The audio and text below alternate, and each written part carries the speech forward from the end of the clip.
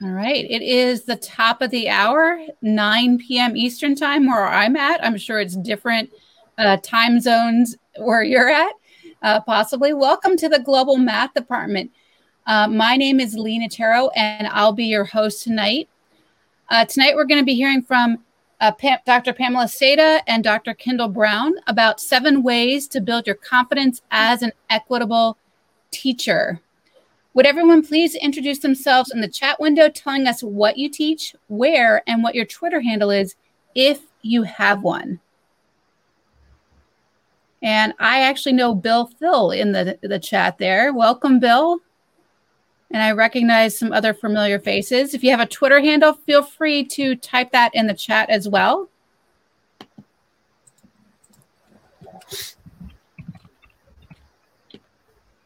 My Twitter handle is mathteacher24, and I tweet from Bethlehem, Pennsylvania, teach at Moravian University.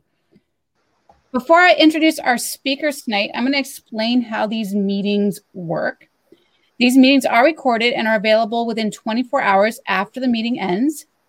To view the recording, you can use the same link you used to get here tonight. The Global Math community prides itself on being friendly and supportive. The chat room is available for topical and general conversation throughout the meeting. I'll be sure to catch your questions for the presenters to be addressed at the end of the presentation. Tonight we have 2 speakers working together, Dr. Pamela Seda and Dr. Kyndall Brown. Dr. Pamela Seda is a veteran math educator with over 30 years of experience. She's a wife, a mother of 4 adult children, and the owner of Seda Educational Consulting, creator of the Van Game Math card game, and co-author of the book Choosing to See, A Framework for Equity in the Math Classroom. She's held various positions in math education, including math teacher, instructional coach, college math instructor, and district math supervisor. She is currently the mathematics coordinator for Griffin-Spalding County Schools in Georgia. Dr. Seda is passionate about changing how students experience mathematics, especially those from marginalized groups, and advocates for mathematics instruction that develops all students as mathematical thinkers and problem solvers. We also have Dr. Kyndall Brown with us. Dr. Kyndall Brown has over 35 years of experience in mathematics education. He holds a bachelor's degree in mathematics, master's degrees in computer-based education and math education, and a PhD in education.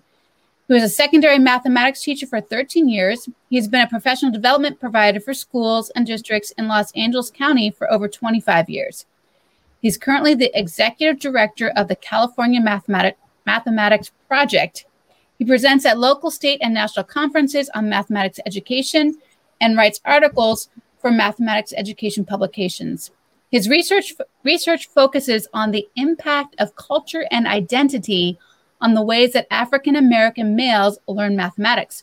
He is the co-author of the book, Choosing to See, A Framework for Equity in the Math Classroom. We thank both of you for being here tonight, and I will turn the presentation over to Dr. Brown. All right.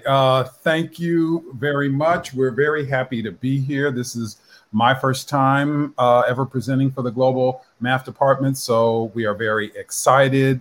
And our title, like it was mentioned, is going to be 7 ways to build your confidence as an equitable teacher.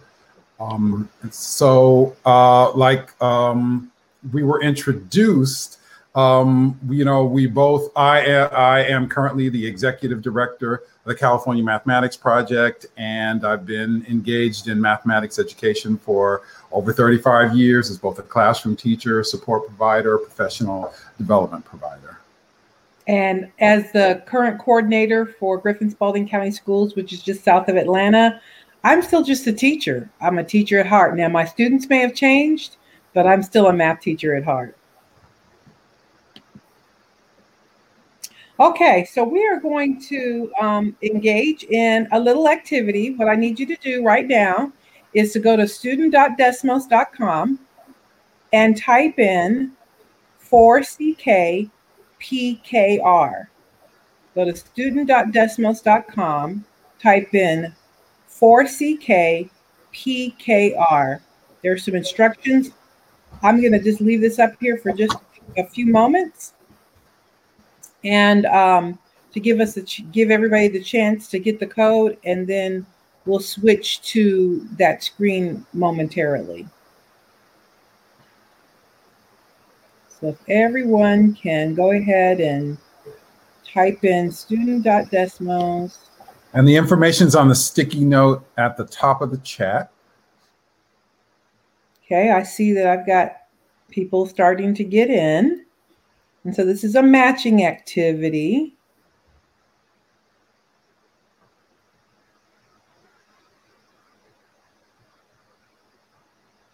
And you're just going to go and try to match the cards together. It'll give you feedback.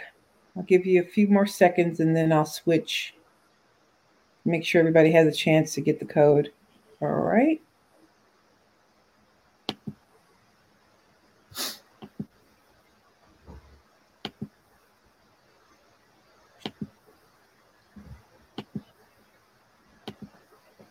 Okay, so what we should be looking at is cards to match. So if you look at the first screen, we should see there are Black dentists, Black professional athletes, Black doctors, and Black lawyers. So I'll give you a few minutes to match and see. Did this go here? I'm just arbitrarily putting some things together. Does it go that way, or does it go here and here? If you click the next screen, it will give you some feedback.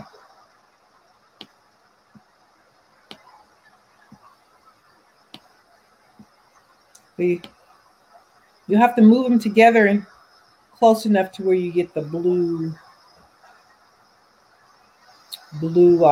outside, and then I'll give you some feedback. All right, and so as you maneuver through, and you can check to see, then I want you to move to the last slide that says, what did you find surprising or interesting?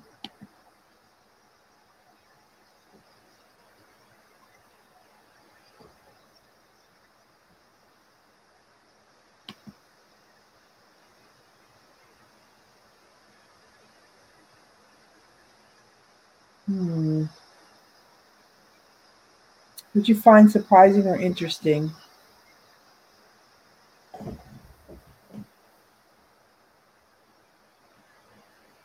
Thought doctors or dentists would be the most and not lawyers. That was something that surprised me too when I first did this activity.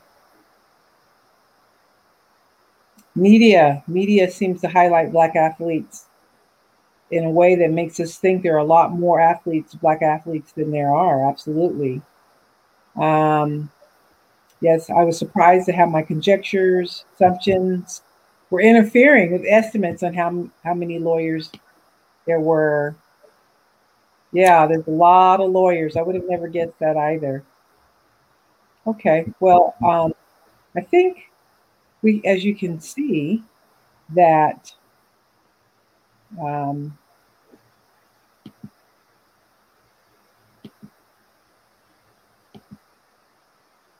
that were kind of surprising that even though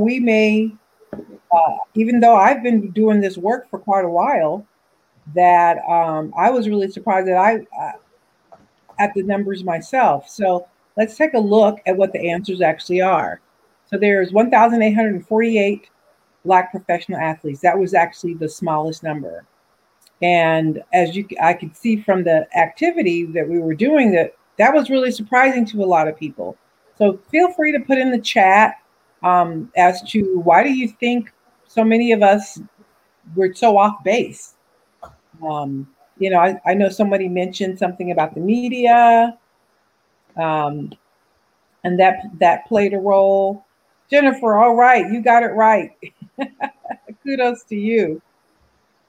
And I think a lot of it has to do with the fact that as somebody said, media put so much emphasis on Black athletes that we fail to realize there just aren't that many athletes at all. There's just not that many professional athletic positions together. But I think in doing this activity, you can see that sometimes media activates certain stereotypes and bias that we are oftentimes not even aware of how they operate. All right, so our focus in this presentation is on equitable teaching. And so, that raises the question, why do we need to engage in equitable teaching practices, right? And, one of the reasons is that we need to eliminate those stereotypes about all groups of students if we want to be equitable teachers, okay? So we talked about, in the title, we talk about what are 7 practical ways that you can build your confidence as an equitable teacher. And so here is a framework, and it's a way to think about how can I be more equitable. And there's 7 of them. Include others as experts, be critically conscious, understand your students well, use culturally relevant curricula, assess, activate, and build on prior knowledge, release control, and expect more. And we're going to go into a little bit more detail about each one. But if you can see the acronym down the middle, it's I See You Care. And really boils down to it, it's our students knowing that we care about them is what's going to help us become more equitable teachers. All right, so the first principle is include others as experts. And that means creating classroom environments that extend beyond the teacher as the sole authority to develop competence and confidence in others as experts, including the students themselves. Math class often operates like a debate where the teacher's the judge, the student who gets the most answers correct is crowned the winners, while everyone else is considered a loser. And we're arguing that instead of a debate, math class should operate more like a dialogue where everyone feels seen and heard, so that all students are able to develop competence in terms of who's perceived as the smartest, and their confidence should be able to be built so their perception of their ability to get good results in math is strengthened. And our definition of expert is anyone who can contribute to the knowledge of the group. Therefore, any one of your students can be an expert given the opportunity. And so one of the quotes that we have in our book is build a community of experts, not a cadre of rule followers. All right, so the next one is be critically conscious. So we have the I and this is the C. And we define being critically conscious as taking the time to understand how negative stereotypes impact your students and actively work to erase the effects of those negative stereotypes on the educational outcomes of marginalized students. And so there's 2 parts.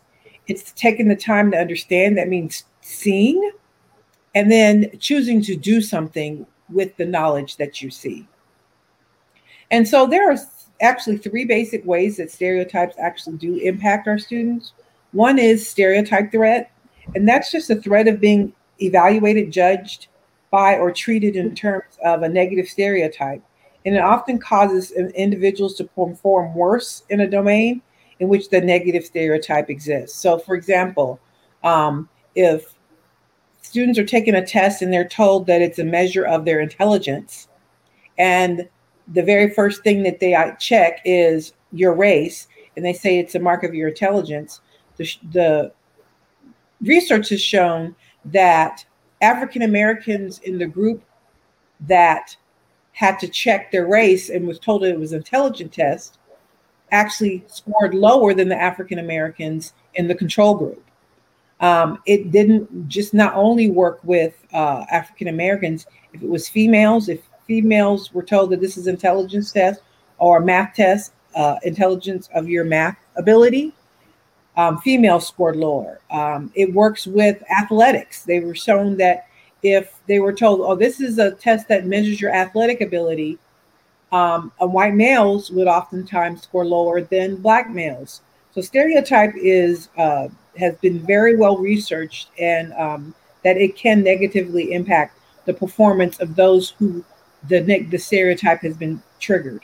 Pamela, I'm going to restart your slides because somebody has told me in the private chat that like they think that there's an issue with the slides, like it's frozen on one of the slides. So I'm going to restart. I don't see it that way. I see it advancing, but I'm going to just reshare your slides again. No problem. So let me just do that 1 second here.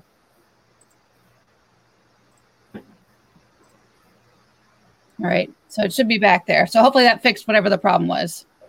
Great.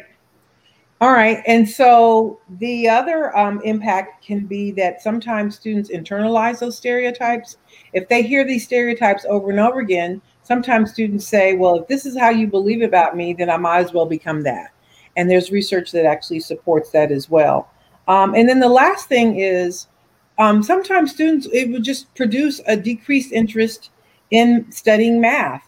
And as we talked about the activity before, if the media is constantly showing that there are athletes and there are plenty of African-American athletes, and we don't recognize how many African-American lawyers there are, or doctors or dentists there are, then if there's this stereotype out there, many African-American students will go and think that will erroneously think they have a better chance of becoming an athlete than they do a lawyer, which is, if you just look at the numbers, is simply not true. But so being critically conscious is not only seeing the negative stereotypes and how they impact your students, but actively making a choice to do something about it. And as I can see that all of you have chosen to participate in this webinar, so I'm convinced that everybody in this audience is already committed to making that difference for their students. So critically conscious says if you don't see the problem, you can't solve the problem. All right, so the next principle is understand your students well. Learn about your students, their families, and their communities for the purpose of improving instruction, and really avoid making assumptions about students. When we understand our students well, we see beyond their labels and beyond the statistics to the variety of talents, strengths, and skills we might be able to draw upon to make mathematical connections and improve instruction. And so one of the strategies that we use to understand our students well is having them to write math autobiographies where they talk about what their experiences have been in mathematics. And, you know, I've done this activity with both students and adults, and oftentimes a mathematical autobiography with an adult will oftentimes reveal a lot of math trauma. I mean, I've had adults talk about, they can remember the exact moment when they turned off in math. It was when they were in 3rd grade and they had to do that timed multiplication test and they just couldn't complete 100 multiplication problems in a minute. And they've always felt like a failure ever since then. Right. And so it's important that we understand what have been the students' experiences, both positive and negative, so that, you know, we don't make assumptions and we can either, you know, try to mitigate the negative experiences and build on the positive experiences. Right. So spend more time studying your students rather than studying their statistics. All right, so we've done ICU, and this is the second C, which stands for use culturally relevant curricula. And the way we define that is to use instructional materials in ways that help students see themselves as doers of math and help them overcome the negative stereotypes and messages regarding who is mathematically smart. And I often think about what are those images that we have about people who are mathematicians or people who are good at math. I think most of us can think about this. It's probably, if you think about a mathematician, you probably can think of somebody who looks like Einstein, white male, crazy looking hair, or Urkel with the pocket protectors.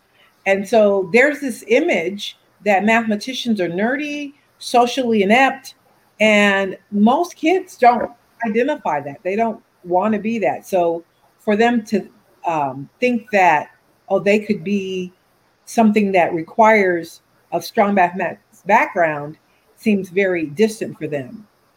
And so I include this picture here It's a event that was sponsored by the National Organization of Minority Architects.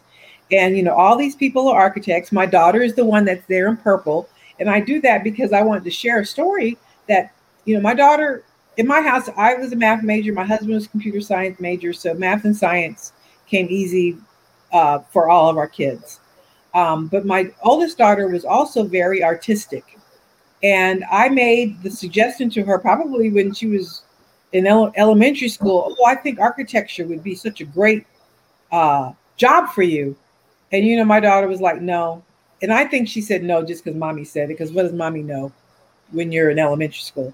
But so she actually was in Girl Scouts, and they took a field trip, and she actually got the chance to hear a Black female architect. And that was sometime in middle school. She made the decision then, I'm going to be an architect. I'm going to go to Georgia Tech, and I'm going to become an architect. And she did. And even though she grew up in a house with an educator and with a household of people who were very mathematically minded, it wasn't until she saw someone who looked like her that she thought that architecture was something that was for her. And I just say all that to say representation really does matter. So it's important that you make sure that all students can see themselves reflected in the curriculum.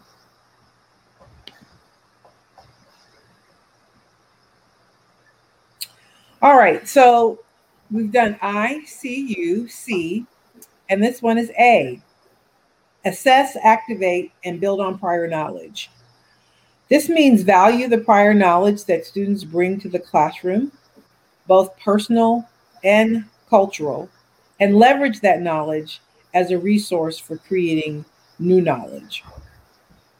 And so the reason this is so important is because oftentimes, because of stereotypes, when we see certain behaviors from students, we will automatically assume that, oh, this is not, they don't know anything.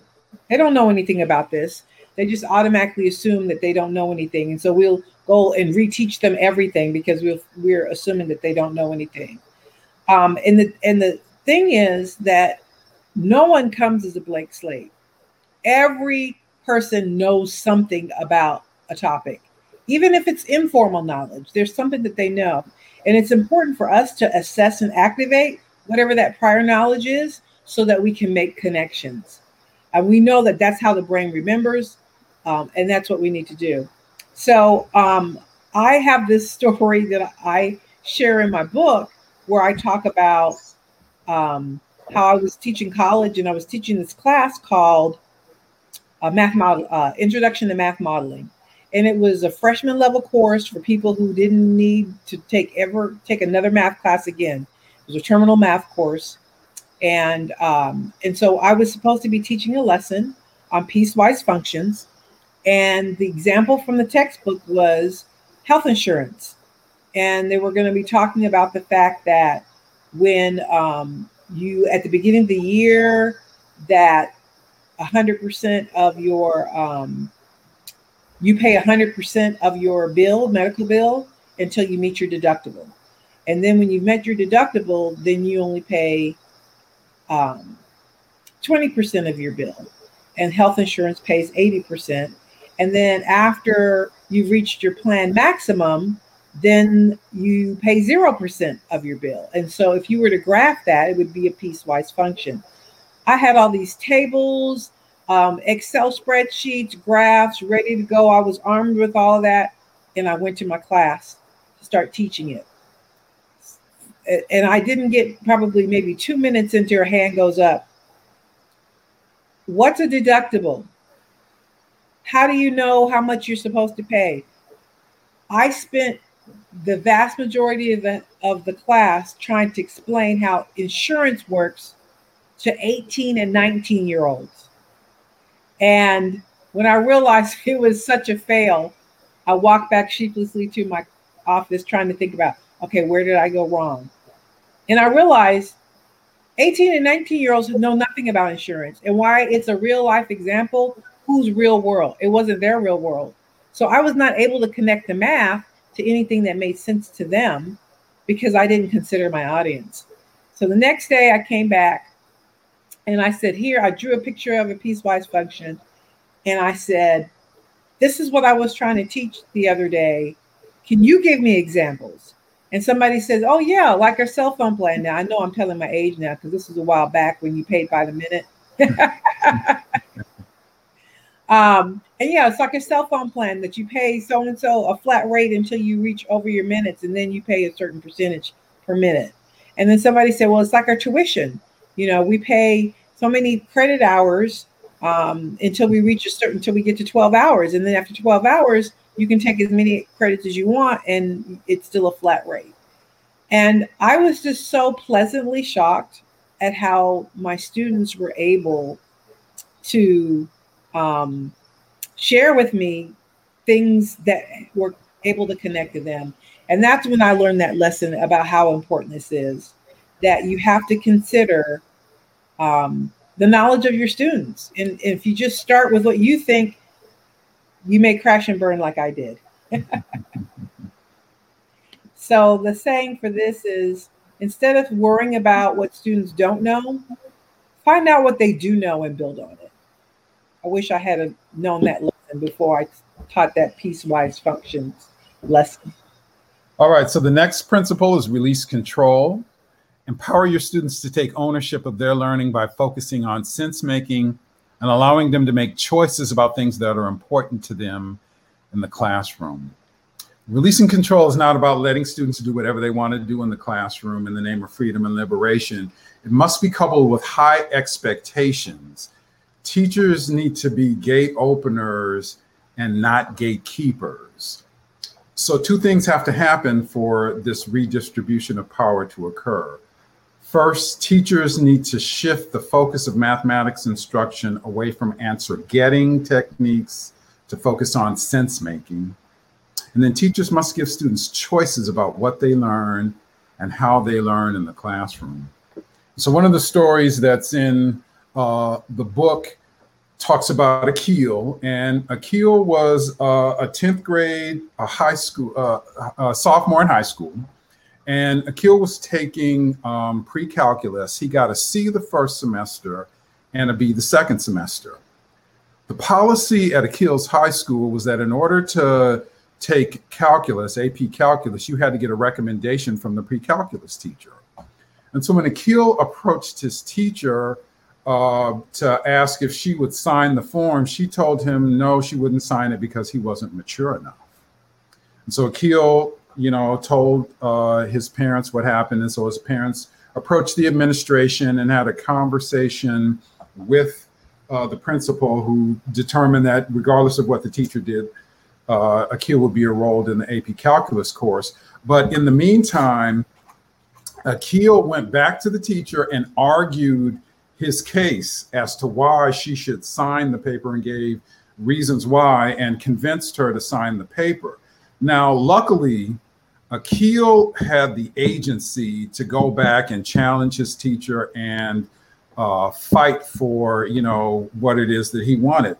Not all students have that same amount of agency, right? So we really have to, and I also think about what did the teacher have to lose by signing that paper and allowing the Akil to go on to, that next level of course. I mean, this whole idea of the teacher just decided to be a gatekeeper, right? So anyhow, Akil did go on to take AP Calculus, and he was successful, and he's currently a senior at Tulane University. Akil also happens to be my son, okay? So it's a very sobering fact that many of our students learn in spite of us. So never forget that students drive the learning, not us.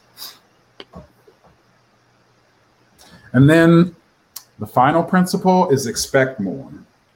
Hold high expectations for all students and avoid deficit views of diverse learners. We need to identify students in terms of their strengths rather than their weaknesses. When we're looking at student work, we need to start with what does the student know as opposed to what did they do wrong, right? Lisa Delpit talks about this whole idea of being a warm demander, where you hold students to really high standards, but you give them the social and emotional support that they need to meet the standards, right? And, Joe Bowler and others talk about this whole idea of wise feedback. So often in mathematics classrooms, students get their test papers or their homework assignments back with big red C's and X's on it, and no real feedback that's going to help them move forward. And so the recommendation is to, point out what the student did correctly, pose a question to push their thinking, but then to add the sentence that says, I'm giving you this feedback because I believe in you. And what the research shows, by adding that extra sentence at the end, you dramatically increase the number of students who will revise their thinking and turn in their work. And so this also is related to a story that's in the book, in the chapter about Expect More, about Melvin. And Melvin, so I was a supervisor. I was supervising a first-year teacher. And she was a science teacher. And when I went into her classroom, I'd say there were about 30 students, about 28 of them were Latinx, and 2 of them were African-American. There was an African-American female and an African-American male, who I'll call Melvin. And African-American, all the students were sitting in groups. The African-American female was working in a group. The only person who wasn't in a group was Melvin. Melvin was sitting to the side at a desktop computer working by himself. And so, when I saw that, I kind of asked the teacher why, Melvin was sitting by himself. And she said, well, he doesn't really participate in the classroom activities, so I'd rather have him over here, not disrupting than, disrupting the class. And so the students that day were working on on an assignment on their laptops, and the teacher gave the class this assignment to do, and she expected the students to work in their groups on the assignment. And so she gave the assignment, was walking around the room, but really got focused on helping one particular group.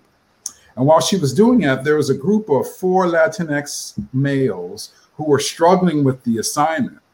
And so Melvin got up from his desktop computer, came over to this group of young Latinx boys, and showed them what they were supposed to do in the lesson and how they were supposed to do it, and then went back to his desk. The teacher didn't see any of that because she was so involved with the group of students that she was working with.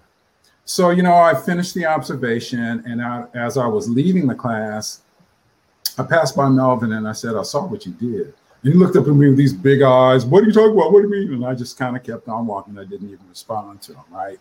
But that's just an example of, a student who was very capable of doing the work, but because of the low expectations of the teacher, she had positioned him as a student who wasn't capable of doing the work. And so it's really important that teachers really take the time to know what their students are capable of before they just, relegate them to, the hinterlands of the classroom. Right?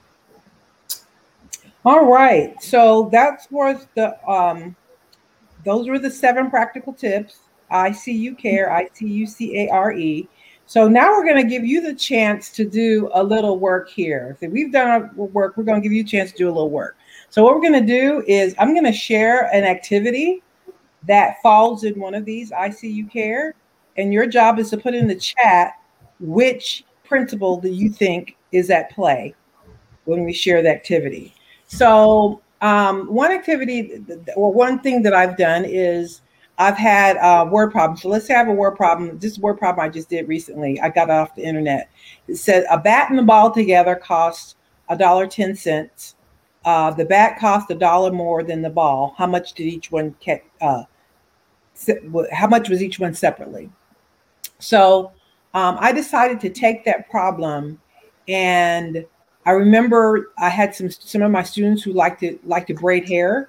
So I changed the context. Instead of talking about a bat and a ball, I was like, well, you own your own hair salon and you charge $110 for a hairstyle and $10 for some braid spray. And I'm sorry, I messed that up.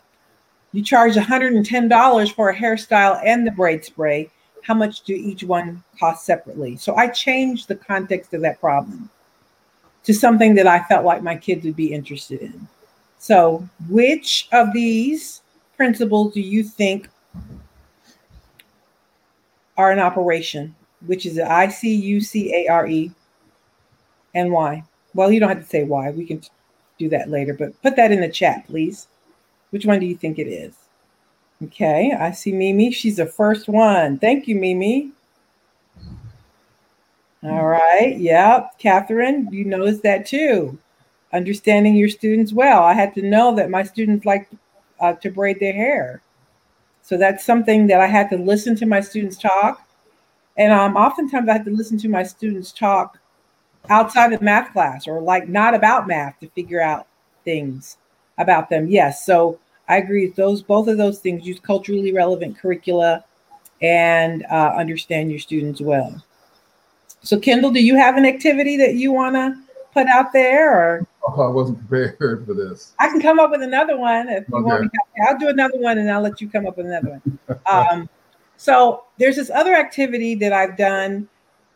It's called Find Someone Who. I just take a worksheet of problems. It could be any problem. It could be a textbook, but it's just a worksheet of problems. And instead of having students work the problems, what I do is I switch it up a little bit, and I have students go ask someone to explain to them how to do the problem. So they don't write their own answer or own solution. They go to someone and have them explain the solution to them. So they only write what somebody explains to them. Once both of them agree that the problem is worked correctly, the explainer then signs the problem. And then they go to another person and ask someone else to explain the problem. So basically everyone is an explainer and explainee, right? A teacher and a learner. I do allow myself to be a teacher for only one problem. I said you can only use me once. You can't use me for more than one problem. But oftentimes I might pick out the student that I know struggles the most, or maybe a student who's a low status student in my class. And I'll say, do you know how to do this one? It might be the hardest one. And I'll explain to them the hardest one. And then I'll point out to the class, Jeffrey, he knows how to do number 12. If nobody knows how to do number 12, Jeffrey knows how to do number 12. And I've used that activity that way. So that's called Find Someone Who. So I see, Bill, you're already on top of things. You've put in a guess.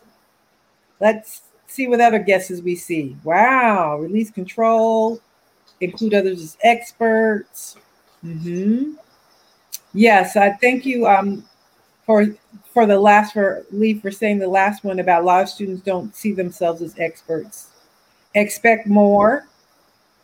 Yes. Expecting more. That means we expect students to teach each other rather than us having to be the teachers all the time. Absolutely. Thank you. So as you can see, one activity can hit several of the principles, which is why I think it's important that this really is a framework. It's a way to think about your instruction. So any activity that you do, you're thinking about, how can I incorporate these pieces to make my classroom more equitable? Thank you. Kyndall, you have one? Let's see. So one of the activities that we describe in the book is an activity that looks at different communication styles. And so we have the students choose between a hawk, a turtle, a tiger, and a rabbit. And they choose which one of those communications, which one of those animals best reflects their communication style. And then they get together in groups to talk about what are the characteristics of that particular communication style, how they interact with all of the different other communication styles. And then they talk about what's the best way for each one of the other communication styles to communicate with them. So where would that activity, which one of the principles would that activity fall under? Okay, understand your students well.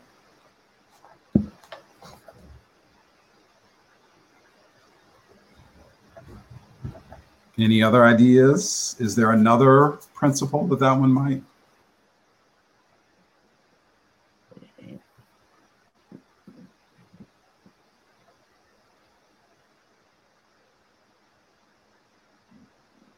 Assess, activate, and build on prior knowledge, right?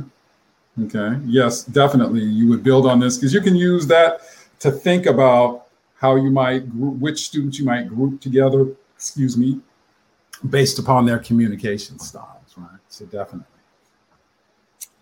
So another activity that I used to always love, I used to love doing it with my students. They always love doing it. But when I do it in workshops, the teachers always love it too. And it's called Math Password. And for those of you who are old enough to remember the game show Password, it works a lot like that. But I would have strips of papers that had vocabulary words on it. And so let's say you'd be in groups of 4. So you'd have the first person that would give a clue, and then the other 3 would try to guess. And so the word might be slope. And so I'm giving clues as to what slope is. Of course, you can't use any part of the word in giving the clues. And then whoever guesses the word correctly gets that vocabulary card. And then you give the set of cards to the next person. So everyone has a chance to give the clue. So the next person, they have their card, they uncover it, they give clues, and then whoever guesses that one, they get that card, and then it goes. And so you pass it around, and everyone has a chance to be a clue giver until all the cards are used up. And so what do you think, which principle would that activity? Yeah, y'all are already on topic. Before I even tell the activity, y'all are putting the answers in there. I see we got the gifted group here. Anybody else? What activity do you think that Math Password, which principle do you think Math Password falls under?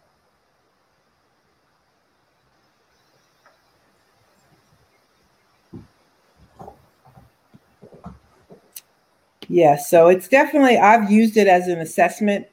I've used it, it can assess what kids know, sometimes it's even informal knowledge. Sometimes they may not have a clue about the math understanding of the word, but it reminds them of something. So, if they say slope, they might say skiing. That has nothing to do with rise over run. But that lets me know, okay, well, I might be able to connect when I get ready to teach the lesson on slope. I can connect that to something they already know about a mountain. I also use it to activate prior knowledge that some of them might have forgotten, but in the activity, they learn. It's like, oh, yeah, I remember this. It helps bring to their knowledge things that may have been buried back there. And then it also helps build prior knowledge. There were students who might not have had a clue about a word. And then during the activity, they listen to their classmates. They learn. And it's a very non-threatening way to be able to learn vocabulary. All righty. Well, y'all have done a great job of identifying those activities. So I'm going to allow you to now ask some questions. So what questions do you have?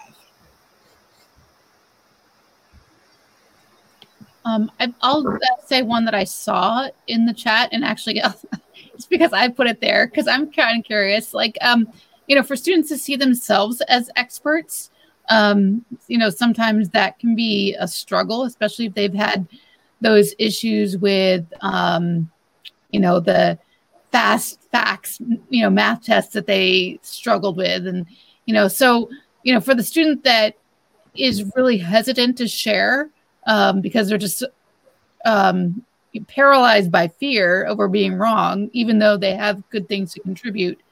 How do you work with students like that? You want to start, Kyndall, or you want me to start? You can start. Okay. So first thing I think is important is that we need to redefine what it means to be an expert. Mm-hmm. And as we mentioned earlier, an expert is anyone who can contribute knowledge. You know, the traditional view of expert is I know everything, and that we know no one knows everything. So that's the first thing, is to redefine. If you have something to contribute, then you can be an expert. That's the first thing. And the second thing is that create those structures so that giving information and receiving information is everyone's responsibility. Like, create that community of learners so that everyone understands that there are times I'm going to be a teacher and I'm going to teach what I know, even if it's one thing, I can teach that. And there's times that I'm going to be a learner in receiving. And that's one reason I like that activity, Find Someone Who, because it normalizes giving help and getting help.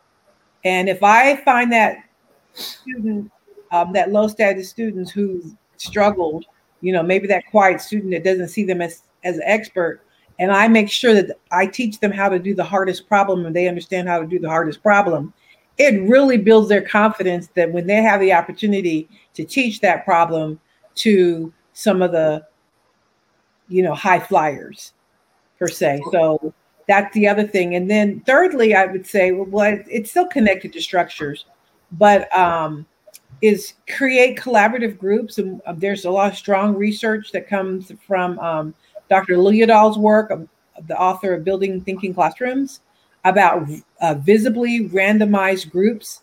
And that if you change groups every day, students will then eventually learn to give and receive knowledge on a regular, because that's the natural order of the classroom.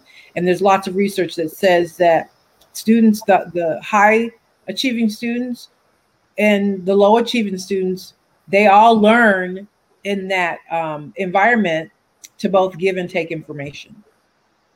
Yeah, and you know, this typically in mathematics, who's considered smart is who can perform procedural calculations with speed and accuracy, right? And so unfortunately, that's what's been kind of perpetuated in mathematics education about who's good at math.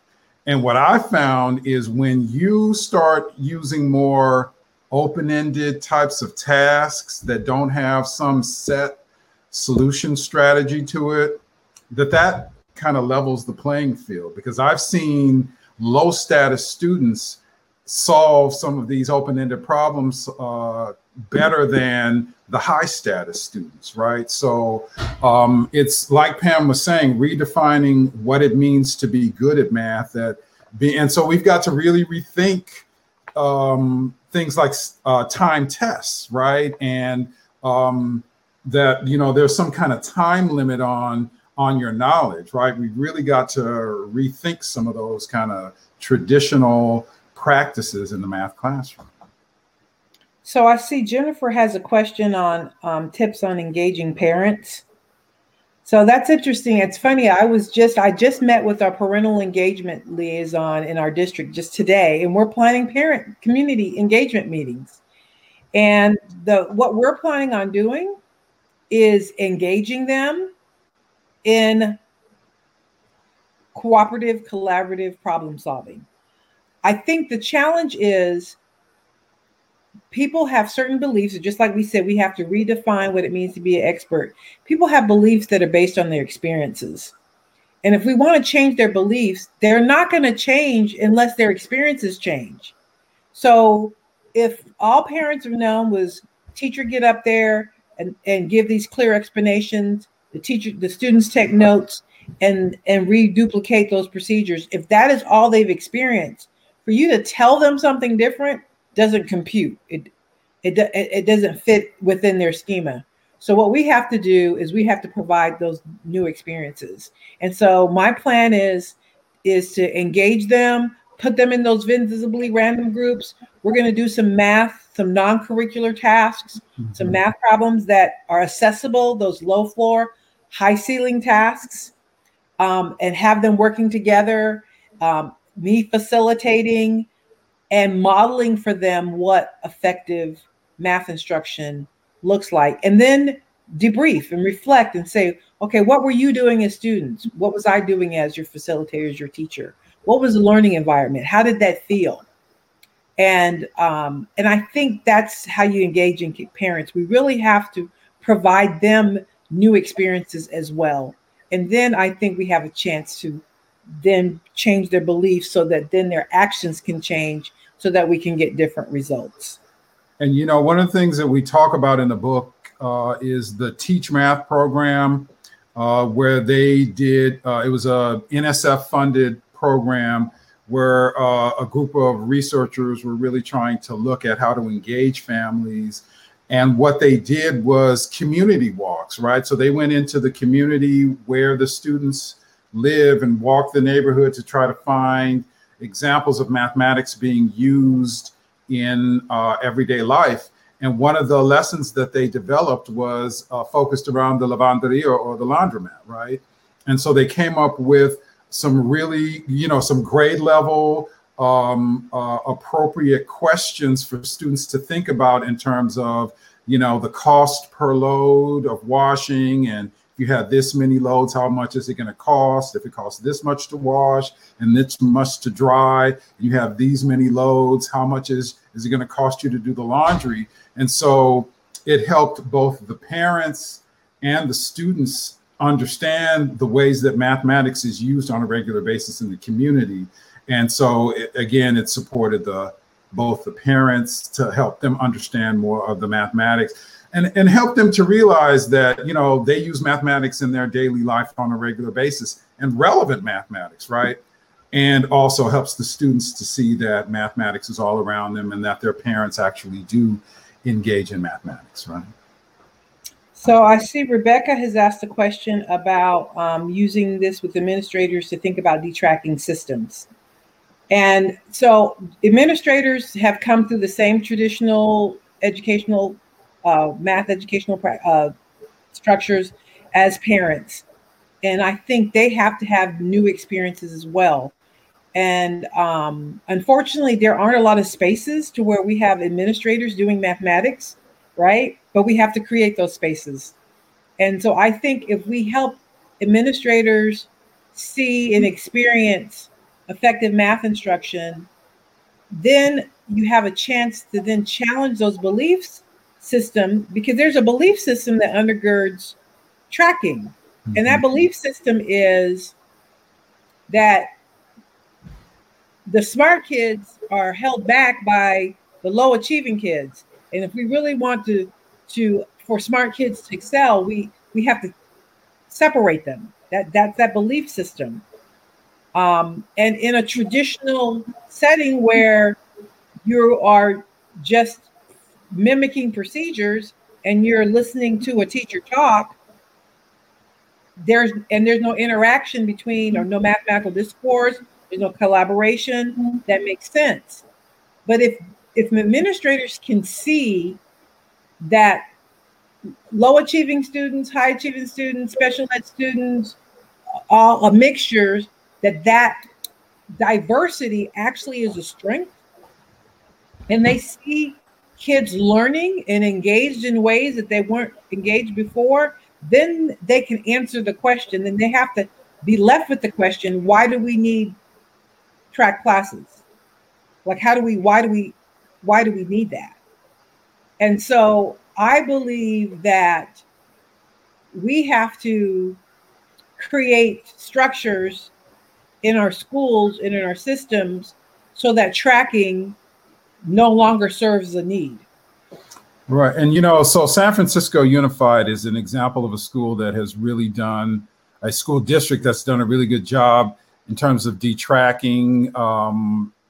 There's no acceleration at middle school. All students start 9th grade in Algebra 1, and acceleration there aren't any opportunities for acceleration until after geometry, right? And it's been, you know, a huge journey. But, you know, when I talked, Lizzie Hull Barnes is the math coordinator for the district. And what she says that she's been saying to parents who come and, try to push back on the idea is that, the old system led to racialized outcomes, and that's unacceptable. We just can't accept that. And we refuse to continue with the system that leads to these racialized outcomes, right? But you have to understand there is a huge movement or contingency or constituency of parents who like tracking. They like for their students to be, the privileged ones, the chosen ones, those few people who make it into that one AP calculus class at the high school. So a lot of work has to be done to really communicate, just like Pam was saying, to parents that your children are not going to miss out on anything. They're still going to be able to get into college, but we want that for all students, right? So it's it's kind of a moral imperative that we're talking about, right? So I see that Juan has a question about online class. You have 35 to 40 students in an online class. Any tips or suggestions? So one suggestion that I have is I say this is the one tool that you need in an online class, and that's Jamboard. Jamboard is a wonderful tool. It's a collaborative space to where I think you can have up to 100 people at one time on one Jamboard. So I think I've been in a conference that when it was over 100 people, it kind of got a little glitchy, but obviously you don't have that many. And so then you can do breakout rooms and have students collaborate. So Peter Liljedahl talked about the fact that 3 was the ideal number to maximize the number of students who were thinking.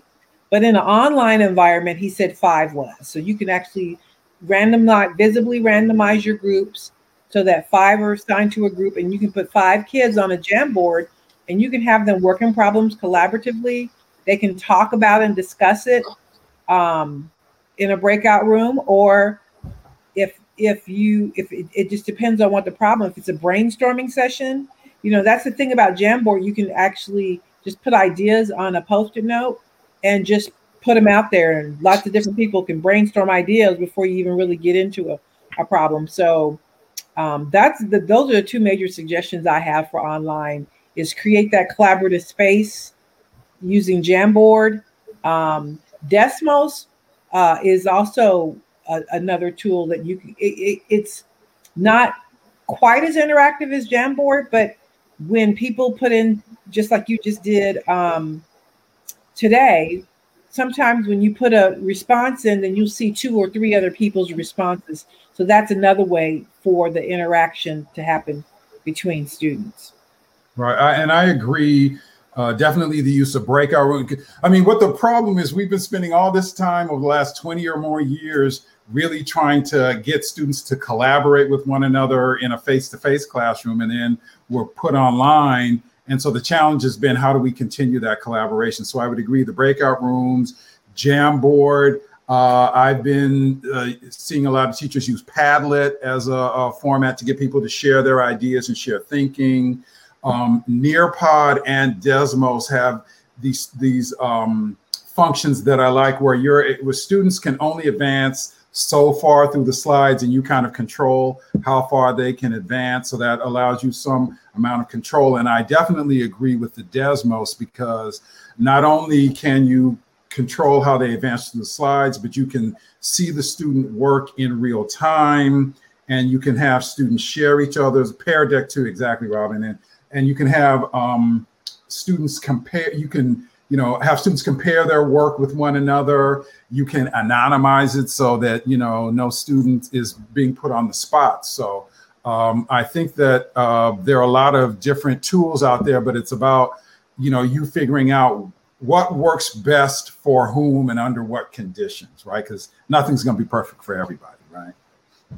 So we are almost to our time, so we don't want you to leave without a call to action. We want to make sure that there's something that you do as a result. So think about some specific actions that you can take this week, something you can start on this week. And think about a person that you're going to tell. You're not going to only think about it, but think about a person that you can tell that can hold you accountable for doing that. Because we want to make sure that we're not just talking about equity, but we're making a difference, and we're engaging in those actions that are going to create equitable classrooms. And this is our contact information. So please keep the conversation going. And we actually just started a Facebook group called Choosing to See Math Equity. So if you search that on Facebook, you can join our Facebook group and continue the conversation. Mm-hmm. And if you really like the book, we're asking you to go on Amazon and write a review for us, okay? All right. Thank you so much for presenting tonight, Dr. Seda and Dr. Brown. We're really, really grateful that you were here tonight. And if you have any other questions for them, please feel free to reach out to both of them at their email addresses and their Twitter handles, or join that Facebook group that they had mentioned earlier. So I just want to mention that we do have a session coming up in 2 weeks. And this is a session called Same But Different, a language-based routine to promote equity. So continuing with kind of an equity focus. That is actually a grades K through 8 session. And that is being presented by Dr. Sue Looney. So I hope some of you will be able to join us in 2 weeks. And I thank you for being here this evening. So long, everyone.